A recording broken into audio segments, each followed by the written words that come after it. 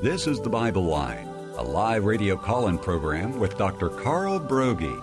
Dr. Broggi is the senior pastor of Community Bible Church of Beaufort, South Carolina. And for the next hour, he's available to answer your questions, providing biblical insight and wisdom for everyday Christian living.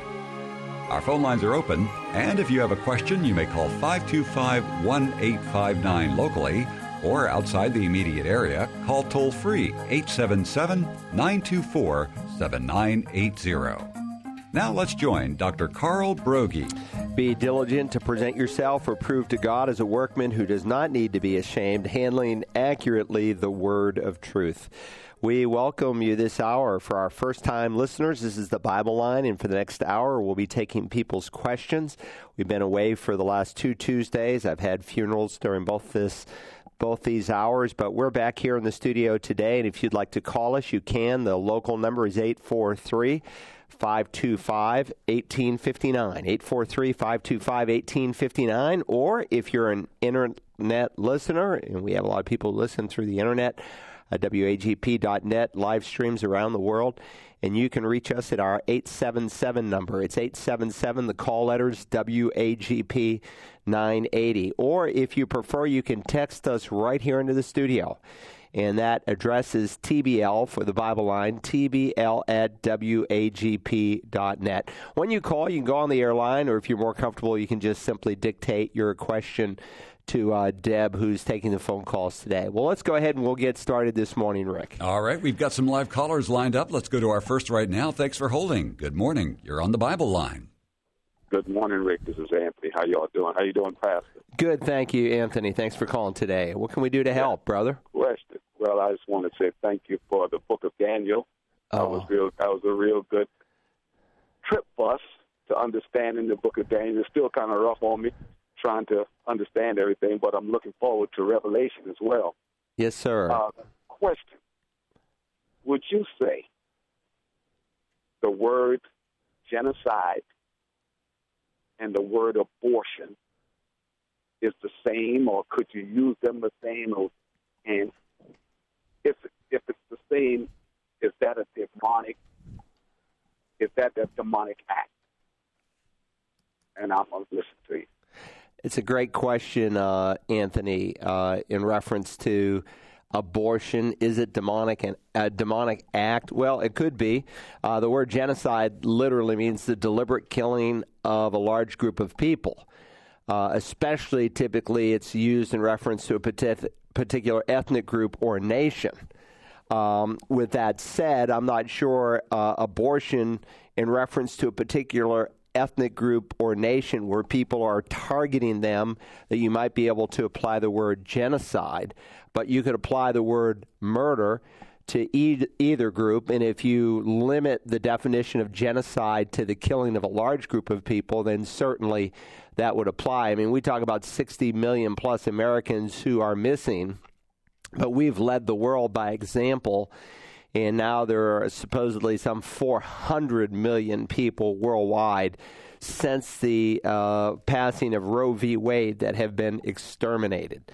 So this is a terrible, terrible thing. And, of course, as you have a low view of life with infants in the womb, then people will typically have a low view of life with people outside of the womb.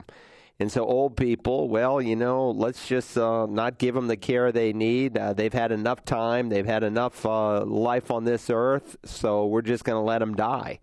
Hey, listen, if the Affordable Care Act kicks in terms of all the terms, and it's unfolding over a course of a number of years, there will be people in some hospitals who will make that decision for your elderly mom and dad, and you won't. That's where we are headed. I just heard a frightful statistic here on our own station. It came through on the news the other day, and they were speaking about those percentage of people who thought abortion was okay, and 77% of Roman Catholics thought abortion was fine. That was a little shocking to me. The number was about the same for assisted assisted physician suicide. They put it at 76%. They said 50% of Protestants had no problem with assisted physician suicide. But the most shocking thing, and I suppose it's not all that shocking because more and more the term evangelical has been so watered down. They said that they said 66% of evangelicals were against physician-assisted suicide, meaning 44% were in favor of it. Well, it should be zero if you're really an evangelical. By evangelical, we mean the term Bible-believing Christian, because God is very clear that life begins at the moment of conception. And so there are millions of people who should have been born, but their parents were aborted as babies. Just millions of Americans who are not here. And it's tragic to see what is happening. Even, the largest group of people who are actually performing abortions right now in America, Anthony, is the African-American community. The stats are out there. And that's sad. I think Planned Parenthood has educated a whole new generation of people to have a cheap view of life. And what is happening is they're killing their babies in the womb. And, of course, the strongest proponents for abortion are typically people who have had them. And so when you've had an abortion, you don't know how to deal with the guilt. And if you don't know how to deal with it, then you become a proponent for it because it somehow softens the blow to the psyche, to the inner depths of your soul, to say, well, what I did was okay. And so it becomes a denial, and people who deny sin long enough, Romans 1 teaches, become evangelists for sin. They not only know that what they did is wrong, they give hearty approval to those who join them in the process. So the more godless our nation becomes, the more I'm afraid we're going to see a cheap view of life, whether it's in the womb or outside of the womb or old people, physician-assisted suicide. All these issues are growing because we have turned our back on the living God. Good question. Let's go to the next one. All right. We've got another live caller standing by. Let's go to them. Thanks for holding. Good morning. You're on the Bible line. Are you there? Yes. Yeah, go ahead. Hi. You're How are on you the doing air. today? Good. Yeah. How can we help you today? I had a couple questions for you. I live here in Beaufort, and I attend the church, and I was wondering about some resources that might be available for me. Okay. One for financial coaching and one for resources. I want to find out more about, I have a small business, insurance, and things like that. Can you lead me towards people that can help me with that type of information? Yeah, a couple things right off. Number one, we have a financial course that I think is good, not just because I wrote it, but I spent a lot of time working through the scriptures. There are some good ministries out there, and some that are ministries / a Dave Ramsey type who are appealing not just to Christians but to the secular mind. And a lot of people have benefited from Dave Ramsey. I have one of his books that someone gave me, and I just kind of thumbed through it, and I was a little dismayed because there was only 3 Bible verses in the whole book. What you do to really change a person's behavior is, one, ideally they meet Jesus, they're born again, they have a new mind, and with that new mind comes a new capacity to think after the thoughts of God. We receive the mind of Christ, but the mind of Christ that God gives us at regeneration when we're born again, we have to feed that new mind. Paul talks about don't being conformed to this world, but being renewed through the spirit of your mind. And so I wrote my own course. It's 130-some pages long. I first begin with the issue of stewardship. What does God say about stewardship? And this is important because someday we will give an account as stewards. When we speak of stewardship of our money or our time or our bodies or our talents or our spiritual gifts or acquired skills, someday we'll give an account to the living God as Christians in heaven to see how we use those. We're saved by grace, but we are rewarded by faithful stewardship. And many people in this life limit themselves dramatically in terms of God being able to use them in the spiritual realm because of the way they handle money in the financial realm. Jesus spoke to this issue of an unrighteous steward and how he had basically used money for the wrong reasons, for this life only. And so after he tells that great parable, he says, I say to you, make friends for yourself by the means of worldly riches or the mammon of unrighteousness, that when it fails, because it will someday everything you own, someone else will own. Someday our dollars, if we continue on the debt projection that we are on, will be worth absolutely zero. They'll be like the dollars in Rwanda. You can use them for kindling or wallpaper. We're headed towards that unless somebody is willing to dramatically change the path we're on. But he tells us to use worldly riches, that when it fails, they may receive you into eternal dwellings. And so he uses in Luke chapter 16, when he tells the parable of the unrighteous steward who made friends through worldly riches, Jesus tells us that the sons of this age, meaning unbelievers, are often shrewder in the way they deal with their own kind than our believers, the sons of light. And so he says, in light of that, use worldly riches to make eternal friends. And then he says this, and this is what is so telling. He who is faithful in a very little thing is faithful also in much. And he who is unrighteous in a very little thing is unrighteous also in much. If therefore you have not been faithful in the use of unrighteous mammon, who will entrust true riches to you? And if you have not been faithful in the use of that which is another's, who will give you that which is your own?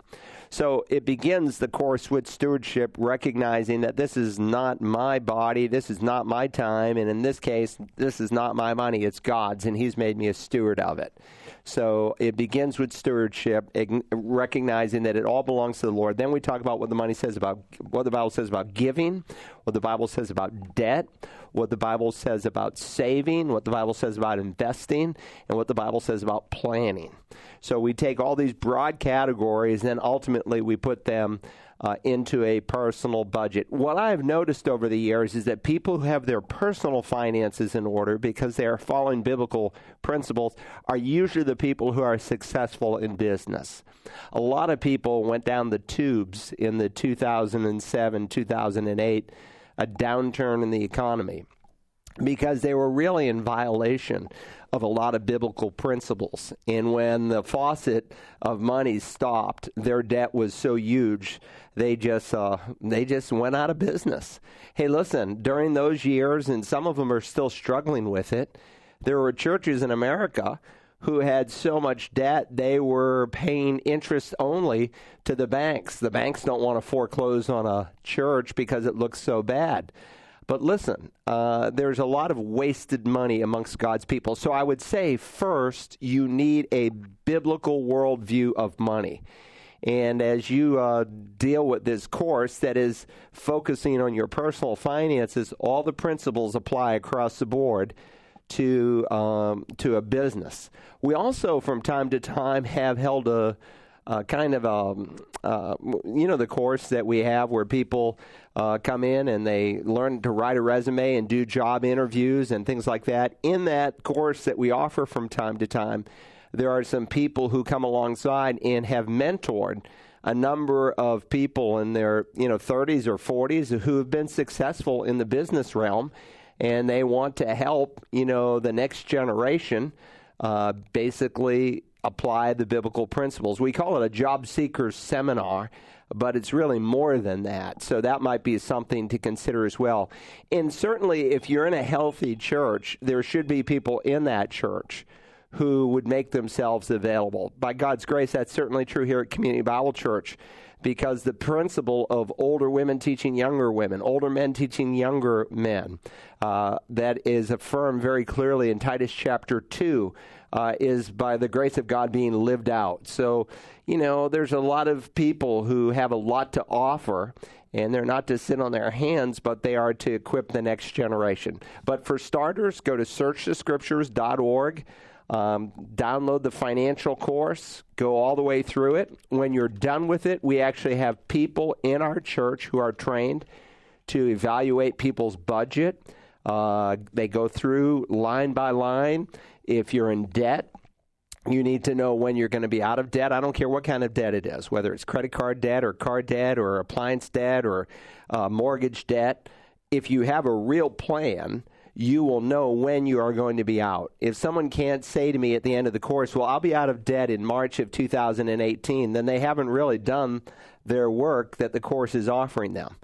And so we make them first go through the course because we recognize to change behavior long term, the mind has to be renewed. And of course, the only people with the potential to have a truly genuine renewed mind are those who've had the second birth. That's not to say that unsaved people can't benefit from biblical principles. And so you've got Dave Ramsey's, who, market the unsaved world, and a lot of people say, hey, I'm out of debt, and they applied the biblical principles, and that's a good thing.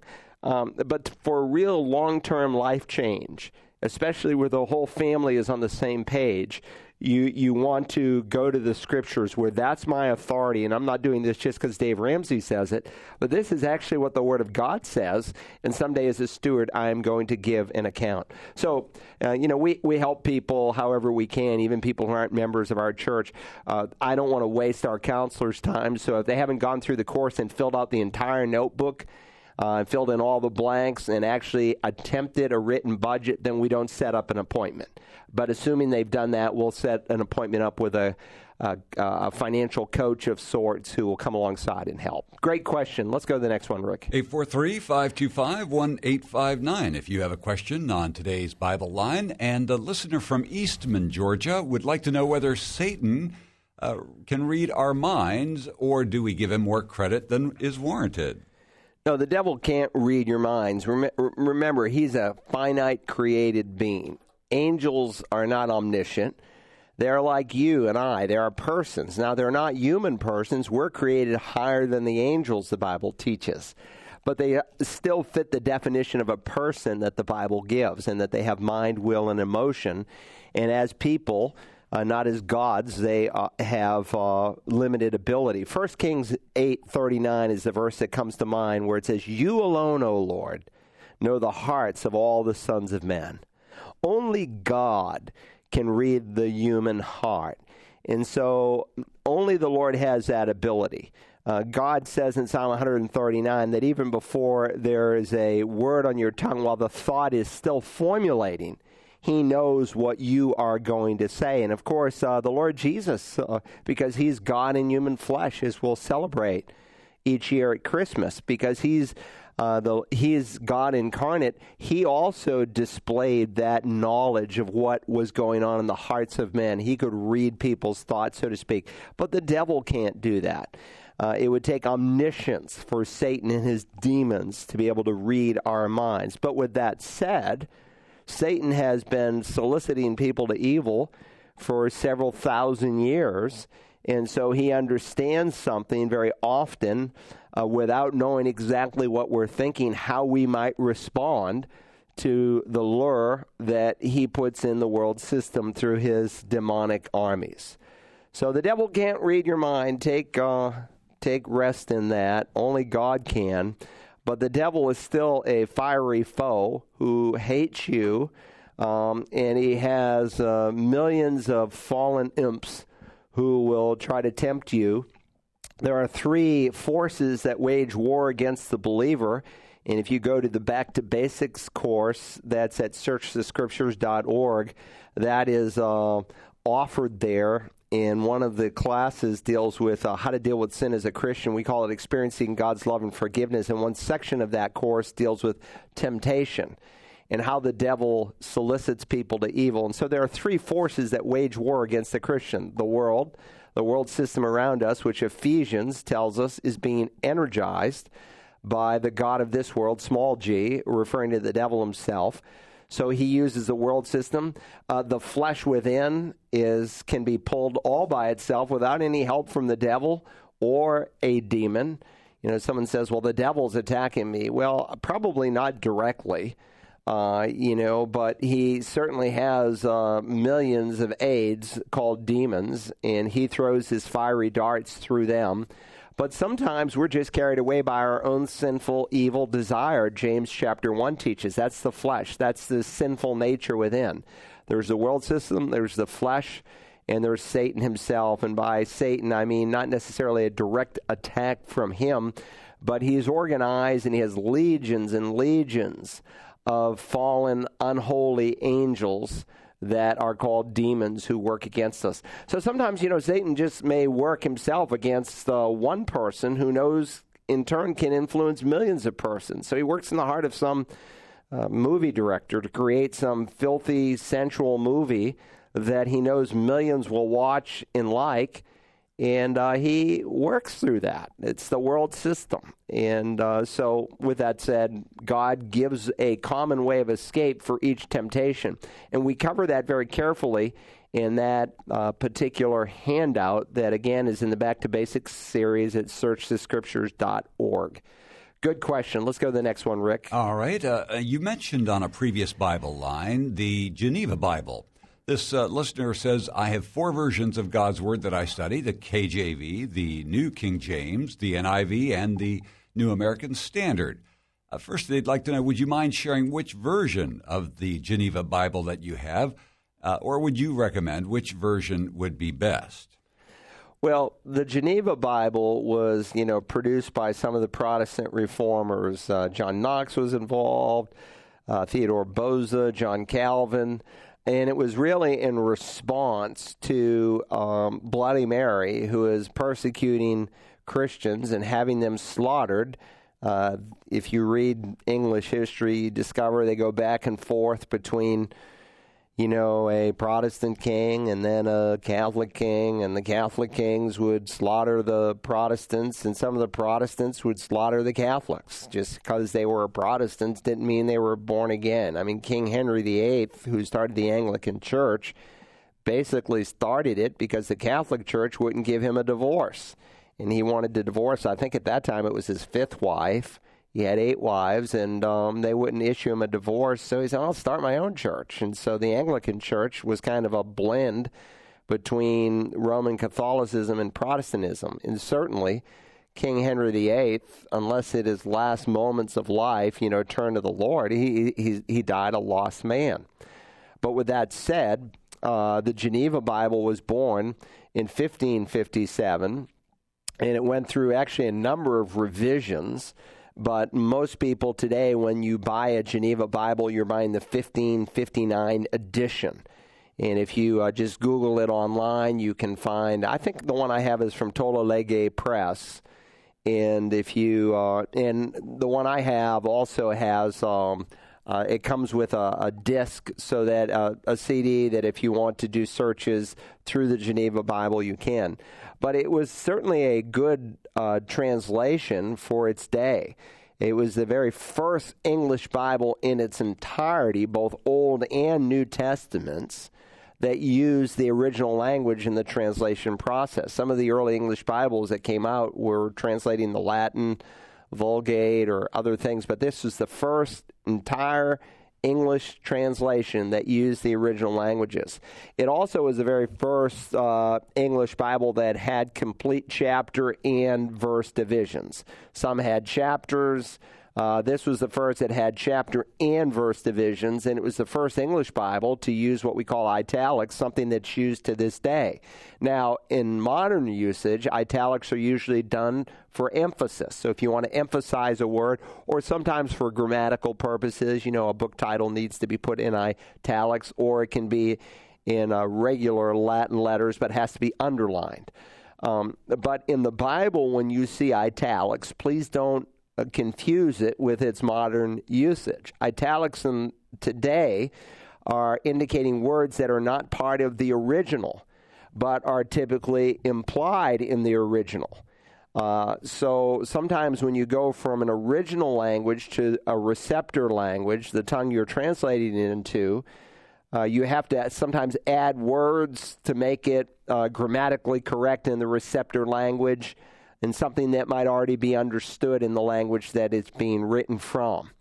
And that's certainly true with Greek and Hebrew. So occasionally you will see italicized words, and they put them there as a matter of integrity to let you know that they are not part of the original text. What was also kind of unique about the Geneva Bible was the marginal notes that they put in. And they had cross-references, and they had kind of a mini concordance. So this was really the first study Bible that was ever produced. And so I think they had, over 150 different editions where they kept refining it and so forth. By the way, this was the Bible of early America. This was the Bible the Pilgrims carried. They didn't want to carry the King James translation over because they were really rebelling against the Church of England. They felt like the state church was really crushing their biblical freedoms, and it was. So they thought, well, we're not going to use the King James version of 1611. So when they came here with Pilgrims in 1620, they came with the Geneva Bible in their hand. Eventually, it became more and more difficult to read because the English language was changing. So when you see in the back of some car, I read the 1611 King James Bible, I doubt it. And I would still ask that person, if I had a dialogue with them, are you reading the 1611 A version or B version? Because as soon as the first 1611 version was done, a matter of months later, they came out with a second version because these guys were trying to understand certain, especially Hebrew words, because they were a little bit limited. Today, when we speak of not the New King James, but the Old King James Version that says in the front 1611, you're actually reading the 1769 translation. It's the fifth revision of the Old King James, of the first King James Bible, where there's actually over 100,000 changes. And so what happened with the Geneva Bible is eventually it just got more and more difficult to understand because English was changing so fast. And so people ended up gravitating then to the King James translation. Great question. Let's go to the next one. All right. We have a live caller standing by. Let's go to them now. Thanks for holding. Good morning. You're on the Bible line. Good morning. First of all, I want to thank Pastor Broggi for his strong teaching and how it's helped me to be more strong in my faith and stand on the Word of God. Well, thanks for that encouragement. I appreciate that. And pray for me as I come to mind. What can I do to help you today? Well, it's kind of a tough question. I know the Bible tells us, I think it's like over 400 times, that God is sovereign. And a friend and I were discussing the election. And I understand that we have free will. We voted. The people chose. But if God is sovereign, he obviously knew that in his plan who was going to be president to fulfill whatever is going to happen in the future. But this friend kept saying no, that really God had no hand in it. And I'm thinking I would think he certainly did have a hand in it in some way, shape, or form. So what do you think, and how can I discuss this better? Well, the Apostle Paul wrote these words in Romans 13, and I've preached verse by verse through the book of Romans. Done a ton of sermons on Romans over 2.5 years, and you might want to go and listen to the two messages I did just in the first 8 verses of the 13th chapter. But the chapter opens with these words: "Let every person be in subjection to the governing authorities, for there is no authority except from God, and those which exist are established by God. Therefore, he who resists authority has opposed the ordinance of God, and they who have opposed will receive condemnation upon themselves." Now, this is interesting because when Paul writes this, Nero is the emperor of Rome.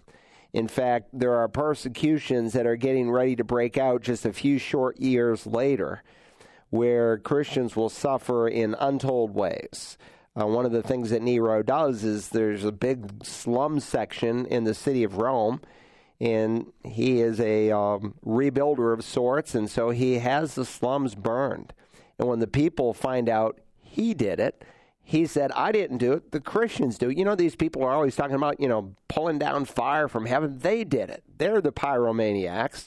And then in order to justify his own wickedness that resulted in the death of so many and the loss of the little these people had, is he made Christians an example, and he had them dipped in oil, and they were human torches in his gardens. And yet it is in this context, when Nero is in charge, where he says, "For there is no authority except from God, and those which exist are established by God." So how do we understand that? Well, in a couple different ways. There are 3 institutions of authority that God has established. There's the family, the first institution that God establishes. There's government, which God establishes in Genesis 9. And then there is ultimately the church. The church is a New Testament phenomena that didn't exist in the Old Testament. God initially worked through one unique group of people, Israel, but he changes that under the new covenant, and now he's working through a body of both Jew and Gentile that he refers to as the church. So God is the one who establishes authority. With that said, he gives the Neros, he gives the Hitlers, he gives the Donald Trumps the authority that they have. And knowing that makes them accountable. Now, we live in a republic, and part of our privilege as Americans is we can vote our consciences. Now, it is sad, I don't know what it finally turned out here. It's still in the making in terms of the actual numbers. But to take it back to the prior election, only 50% of evangelicals were registered to vote, and only 50% of those who were registered actually voted. I think it was different this time, but still, as Christians, we have a responsibility to act as salt and light. And so we live in a republic, which is a government of the people, for the people, and by the people, and we should get out and vote. We should put shoe leather to what we believe, and we shouldn't just, vote for anyone. We should vote for, I think, the very best possible candidate. Some did not feel like we had that choice. They could not possibly vote for a Democrat, knowing the stance that Hillary Clinton took against little babies. She was in favor, as is her husband, of the murder of babies in the womb. And so most, at least Bible-believing Christians, I know there's a lot of people who call themselves Christian and even now evangelical, and I quoted in the opening question today that only 44% of so-called evangelical Christians are against physician-assisted suicide. So there's people who wear the term who are anything but evangelical.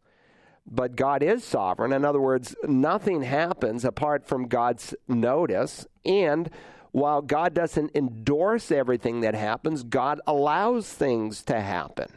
So if you have a wicked people who vote for a wicked ruler, God is not going to override their free will. Now, still, that's an authority that he established. So Paul tells the Christians here in the city of Rome to make sure you pay your taxes. Peter is going to say the same thing in his letter in 1 Peter chapter 4. Honor to whom honor is due, tax to whom tax is due. You say, well, I don't want to pay taxes to a government that's wicked. Well, God says you better. You have to, but you should do everything, too, that you can for that government. You may not like the leader we have today. You may not have liked our current president. But God commands us to pray for those who are in authority over us. We are commanded. And if Christians, I suppose, prayed as much as they complained, maybe our government would be far different from the way it is. So there's always this tension between God's sovereignty and human responsibility, whether it's in salvation, where God is sovereign in opening the hearts of men and women and boys and girls to the gospel. No one can come to the Father unless the Father draws them, Jesus said, but men can resist that drawing ministry of the Spirit of God, the one who came to convict the world, and the world means world. God wishes that none should perish, but that all should come to repentance. When God says he loves the world, he's not just talking about the elect, he's talking about all people. And so God loves people, draws people, but he gives people a free will. He doesn't supersede their free will. A person can suppress the truth in unrighteousness. And people can give credence to an evil ruler. I mean, look at Hitler and what he did. And the millions of German people. And we owe the Germans a great debt in America today because of the Protestant Reformation that in some respects was led out of Germany. But Satan ended up attacking that country and ended up convincing the German people that Hitler was okay. And that's very, very sad. But they had a free will, and they had the ability to choose. Anyway, that's the quick answer. I would suggest you listen to the sermon on Romans 13. I deal with issues like, well, was it right for the American Revolution to take place? When it says, obey those who are in leadership over you, and America was supposedly in subjection to the English crown, and were the early Americans right to rebel? And so I deal with issues like that, hard issues, and again, this balance between divine sovereignty and human responsibility. I think if you listen to those two messages, the first two in Romans 13 that I give, you will get some, I think, helpful information. Let's go to the next question. All right, very good. We've got another live caller on the air. Let's go to them now. Thanks for holding. Good morning. You're on the Bible line. Hello. Yeah, go ahead. We lost you for a second, but you're back on the air. What can we do? Oh, sorry. Let's go to the next question. They can call back if they want. We've had one dictated, so let's go there. Yes, our next caller would like you to explain Genesis 49:10. The scepter shall not depart from Judah, nor the ruler's staff from between his feet until Shiloh comes. Also, could you give some reference points to explain this scripture? Well, what I would encourage you to do to get the long answer, because they're just stacking up here today, is to go to searchthescriptures.org, click on Genesis, and I preached, I think, 54 sermons in the book of Genesis, verse by verse, chapter by chapter. And, of course, I deal with this particular chapter and every single verse in it. It's a prophetic passage that is dealing with the Messiah, and God, all the way through the Old Testament, continues to narrow the focus so by which we can know whom the Messiah will be. And so Abraham has a couple sons initially, Ishmael and Isaac, and while God did bless Ishmael as he promised and made him a great nation, he chose Isaac to be the son of promise. And Isaac had a couple boys, Jacob and Esau. And Esau was a worldly man in the New Testament when we have commentary on his life. And God chose Jacob over Esau, which is really what the Hebraism means. It's a Hebraism of choice. When God said, Jacob I loved, Esau I hated. And, of course, he chose the descendants of Jacob over the descendants of Esau. That verse that's found in Malachi, that's used in Romans 9, goes back to the book of Genesis, where God does a divine sonogram. And he says, 2 nations are in your womb. And he speaks of these 2 nations where one will rule over the other. And so he keeps tightening the focus. And then he makes it clear that the Messiah is going to come from Judah. The scepter will not depart from Judah. So out of the 12 sons that Jacob has, who's renamed Israel, one of his sons is named Judah. And, of course, this is Israel, or Jacob, on his deathbed, and he's speaking prophetically, if you study the chapter carefully, about each of the 12 tribes, not just the 12 sons, but the descendants who will come from them. And, of course, God tightens the focus even more when he teaches it's not just the tribe of Judah, but it's the family of David. And so David is going to be the one from his loins who will come the Messiah. So Shiloh is a messianic term, and he's speaking about the ruler's staff from between his feet until Shiloh comes. And so God is going to fulfill this promise in its entirety. When Messiah was announced by the prophet Isaiah, God made a wonderful promise that at this point has only been partially fulfilled, that still is going to see fulfillment. And it's the same promise that God made to Mary in the announcement that she would carry the Messiah, and you see expressed in her prayer what we call from Latin the Magnificat. And so God said, a virgin will be with child and bear a son, and his name will be called Emmanuel. We often quote this verse at Christmas time, Isaiah chapter 7 and verse 14. And by the way, the word for virgin in the Greek Old Testament, the Old Testament was originally written in almost all Hebrew, a few chapters in Aramaic.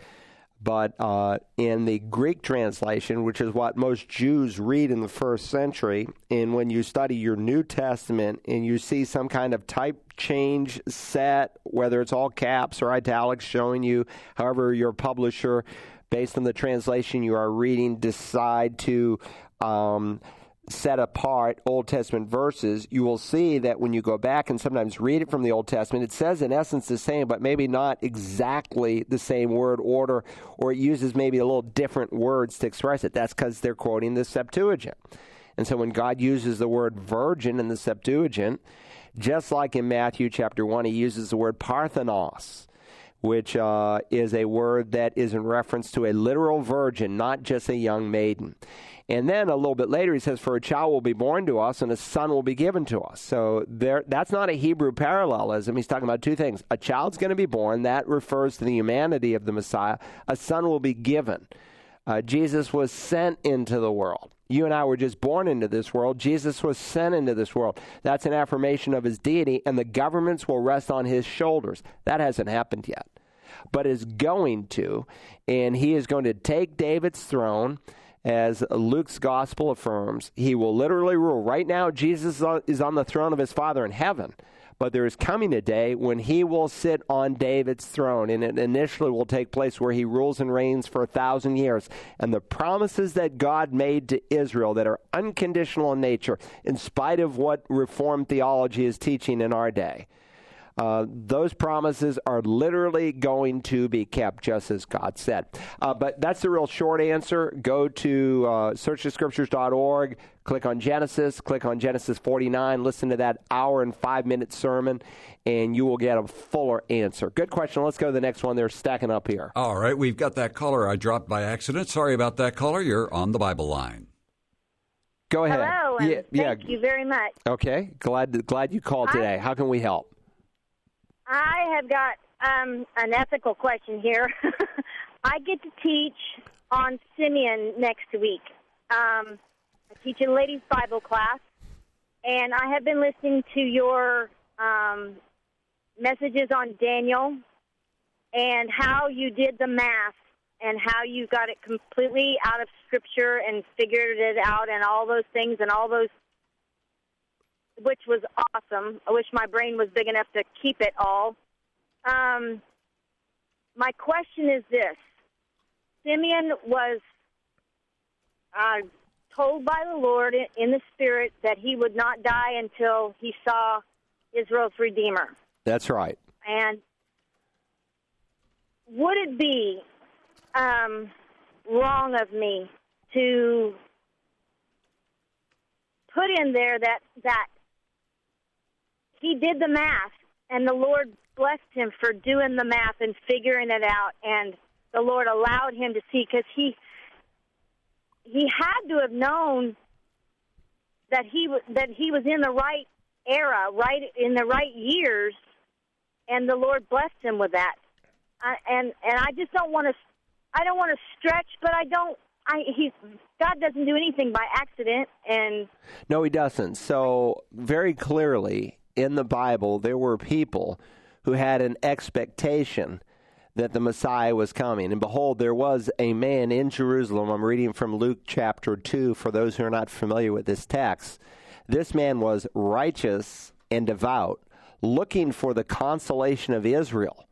Why was he looking for the consolation of Israel? Because God had promised the Messiah would come. And in Daniel 9, which is the sermon that she is referencing, and that is online, God gave an actual mathematical prophecy where he went from a particular date where a decree was issued to rebuild the city of Jerusalem and the temple, and he gives actually the exact number of days thereafter by which the Messiah will present himself to Israel. And when you do the math, it comes out to what we call Palm Sunday. And so the Lord Jesus on Palm Sunday presented himself officially as Israel's king. And the scripture says that after that presentation, Messiah would be cut off. And that's a term that can refer to just being excluded from a culture, put out of the camp, or it can refer to literal death. And, of course, Messiah was cut off out of the land of the living, Isaiah 53, speaking of his crucifixion. And that's indeed what happened to him. And then after that, the city was going to be destroyed. So I tell my Jewish friends, if you're looking for a good candidate for the Messiah, there was one who is predicted to come in AD 32. And after that, he would die and the city of Jerusalem would be destroyed, and that all happened just as God predicted it. So with that said, Simeon's reading the Old Testament scriptures much like the Magi, no doubt much like Anna, the daughter of Phanuel from the tribe of Asher. And she knows what the Old Testament scriptures teach. Why? Because they're godly people. They're righteous and devout people. They're searching the scriptures. They're studying the Word of God. So they knew it was a time frame. Now, he didn't know. He knew, okay, well, look, based on this calculation, he has to be cut off. He has to die sometime about 30 years from now. And so whether he didn't know exactly how old the Messiah would be when he would actually be crucified and so forth, but he knew he was living in that time frame. And then I think God honored that by revealing to him by the Spirit of God that he would literally see the Messiah before his eyes were shut in death. And of course, when Mary and Joseph come in to the temple, when the days of purification were complete following the law of Moses to present him as the Lord, as the firstborn male that they have, God allows him to hold the Messiah in his arms. And, of course, a great response. Now, Lord, let your bondservant depart in peace according to your word. For my eyes have seen your salvation, which you have prepared in the presence of all peoples, a light of revelation to the Gentiles and the glory of your people Israel. So, God reveals truth to people who are obedient to truth. And because he was not just a knowledgeable man, but a devout man, a godly man, because he was that kind of person, he obeyed what he knew, God was able to give him more truth. And this truth came by direct revelation. He didn't know whether he knew the time frame. It's got to be near, but I'm an old man. I'm not sure I'm going to be able to see it. But God allows him to see the Messiah himself. So, no, I don't think you're off track. I think you're right on track. Good question. Let's go to the next one, Rick. All right. A reminder that if you have missed any part of this or any other Bible line, you can always go to our website at wagp.net. Click on the Bible line past programs, and you can go ahead and listen to those. Also, you can do a search on any question you may have, and we may have answered that in the past. You'll just go up in the search tablet there and type in your question, and you should get some response. A woman has set up a prayer room, but she feels overwhelmed by the amount of prayers she has. Is there a good way to organize one's prayers? Well, the passage that comes to mind, and I think I could be wrong, that your question might be precipitated by a movie that came out. Well, it was about some person in a prayer war room. The War Room. Okay, all right. I've not seen the movie, but I've heard about it and so forth. But Jesus made this statement in the Sermon on the Mount, Matthew chapter 6. He's dealing with three issues in particular to really expose the hypocrisy of the Pharisees of the day. And he speaks of giving, fasting, and praying. And here in Matthew chapter 6 and verse 5, he says, "And when you pray, you are not to be as the hypocrites, for they love to stand and pray in the synagogue and on the street corners in order to be seen by men. Truly, I say to you, they have their reward in full. But you, when you pray, go into your inner room." And the Greek word here for inner room is the Greek word timeon. And it referred to a secret room, an inner storage room in a house, or sometimes a room where you kept your most precious, prized belongings to keep them from thievery. And so he says, go into your inner room. And then he says, and when you have shut your door, pray to your Father who's in secret, and your Father who's in secret will repay you. Now, the three things that he is dealing with, prayer, fasting, and giving, can all have public expressions. There's public prayer in the Bible, Acts 4, where the whole church is gathered in prayer, like in Acts 2 and a number of other places. Even in the model prayer that he's about ready to teach, he doesn't say, when you pray, pray in this way, my Father who's in heaven, but our Father who art in heaven. He's assuming that God's people are praying together, that they're praying corporately. And we have a prayer meeting every Wednesday evening at our church in order to do that, to share specific needs that people have in the body and to lift up one another. So we need a time of public prayer, but it begins with private prayer. If the only time I ever pray is in public, then I'm really a hypocrite. And so there needs to be a place. I don't know what your place is. Some people say, well, my car is my prayer closet. Susanna Wesley, She was an interesting lady, of course, the mother of Charles and John Wesley, two of her most famous sons. She had 19 children. If I remember, 9 of them died as young infants in the early few years of their life. A few of them were twins, if I remember. But she used to say, I'd sit on my kitchen chair, and she would take her apron and she'd throw it over her head, and she made that her quote-unquote prayer closet. And God certainly used her. She's dubbed the mother of Methodism, though she never wrote a book or ever preached a sermon. But she's the one who had this incredible influence on 2 of her children that helped spearhead the movement here in the United States. But my guess is that you've seen this movie, and maybe you think, well, I need to have this war room or whatever for prayer.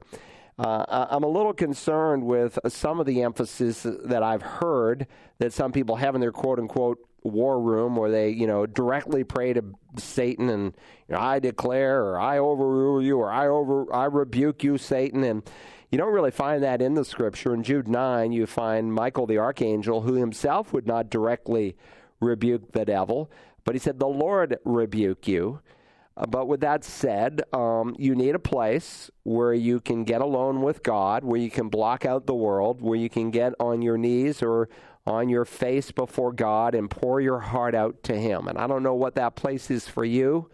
I have a literal closet. At home, it's my clothes closet. In my office, I have a prayer closet that I can go in and shut the world out, and I can pray. Now, I will say this, that there are varying gifts in the body of Christ. And one spiritual gift is the gift of faith. And one common expression of the gift of faith is that kind of person tends to have a greater burden to pray for others than maybe other folks do. Now, we should all pray, and we should all pray without ceasing. But there are some people who that is a focus, a major focus of their life in ministry.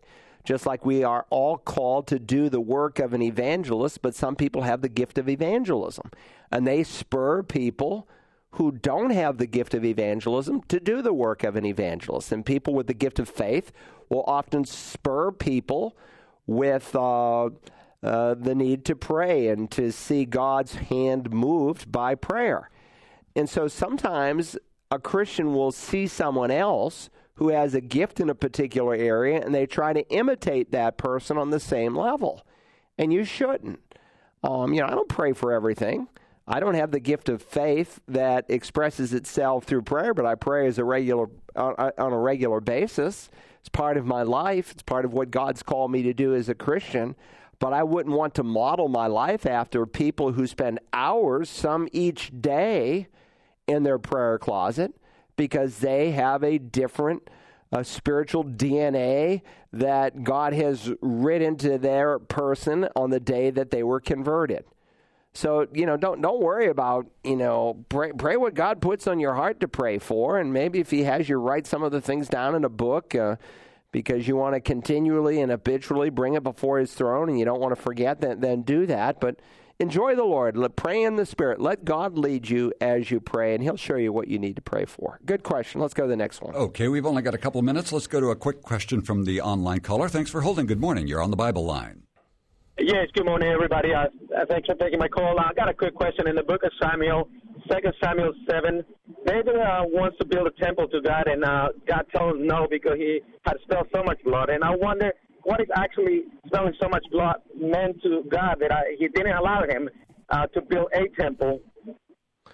Good question. We're almost out of time, but let me just see if I can at least briefly respond to it. 2 Samuel 7 is a very, very important chapter of Scripture. For one, in that it's one of those passages that I indirectly referenced in which God tightens the scope in showing who the Messiah will come through, that God made a promise to David that one of his descendants would sit on his throne. With that said, David plans to build a temple, wants to build a temple. He thinks, I'm living in a beautiful house, and God's living in a tent. At the time it was called the tabernacle, though sometimes it's referenced as the temple. But it wasn't the permanent structure that would later be built on what we call the Temple Mount. And while God allowed David to plan it and provide a lot of the materials for it, He didn't allow him to build it because of warfare. David was a man of war. He led Israel in many, many, many battles. And he actually set the precedent for his son Solomon to come to the throne in a time of great peace in Israel, which led to a time of tremendous prosperity in Israel's history, which unfortunately resulted in their turning away from God, as God had warned through Moses. He said, when you get into the land and you inherit vineyards you didn't plant and cisterns you didn't dig and houses you didn't build, don't forget me. That's kind of what we've done in America today. We have forgotten God and his goodness to us. Well, David wasn't guilty of that, but in God's economy of who he wanted to build the temple, he did not want it to be done by a man of warfare, which is what David was. And David was in the center of God's will by being a man of warfare. We're out of time. Thanks for joining us today.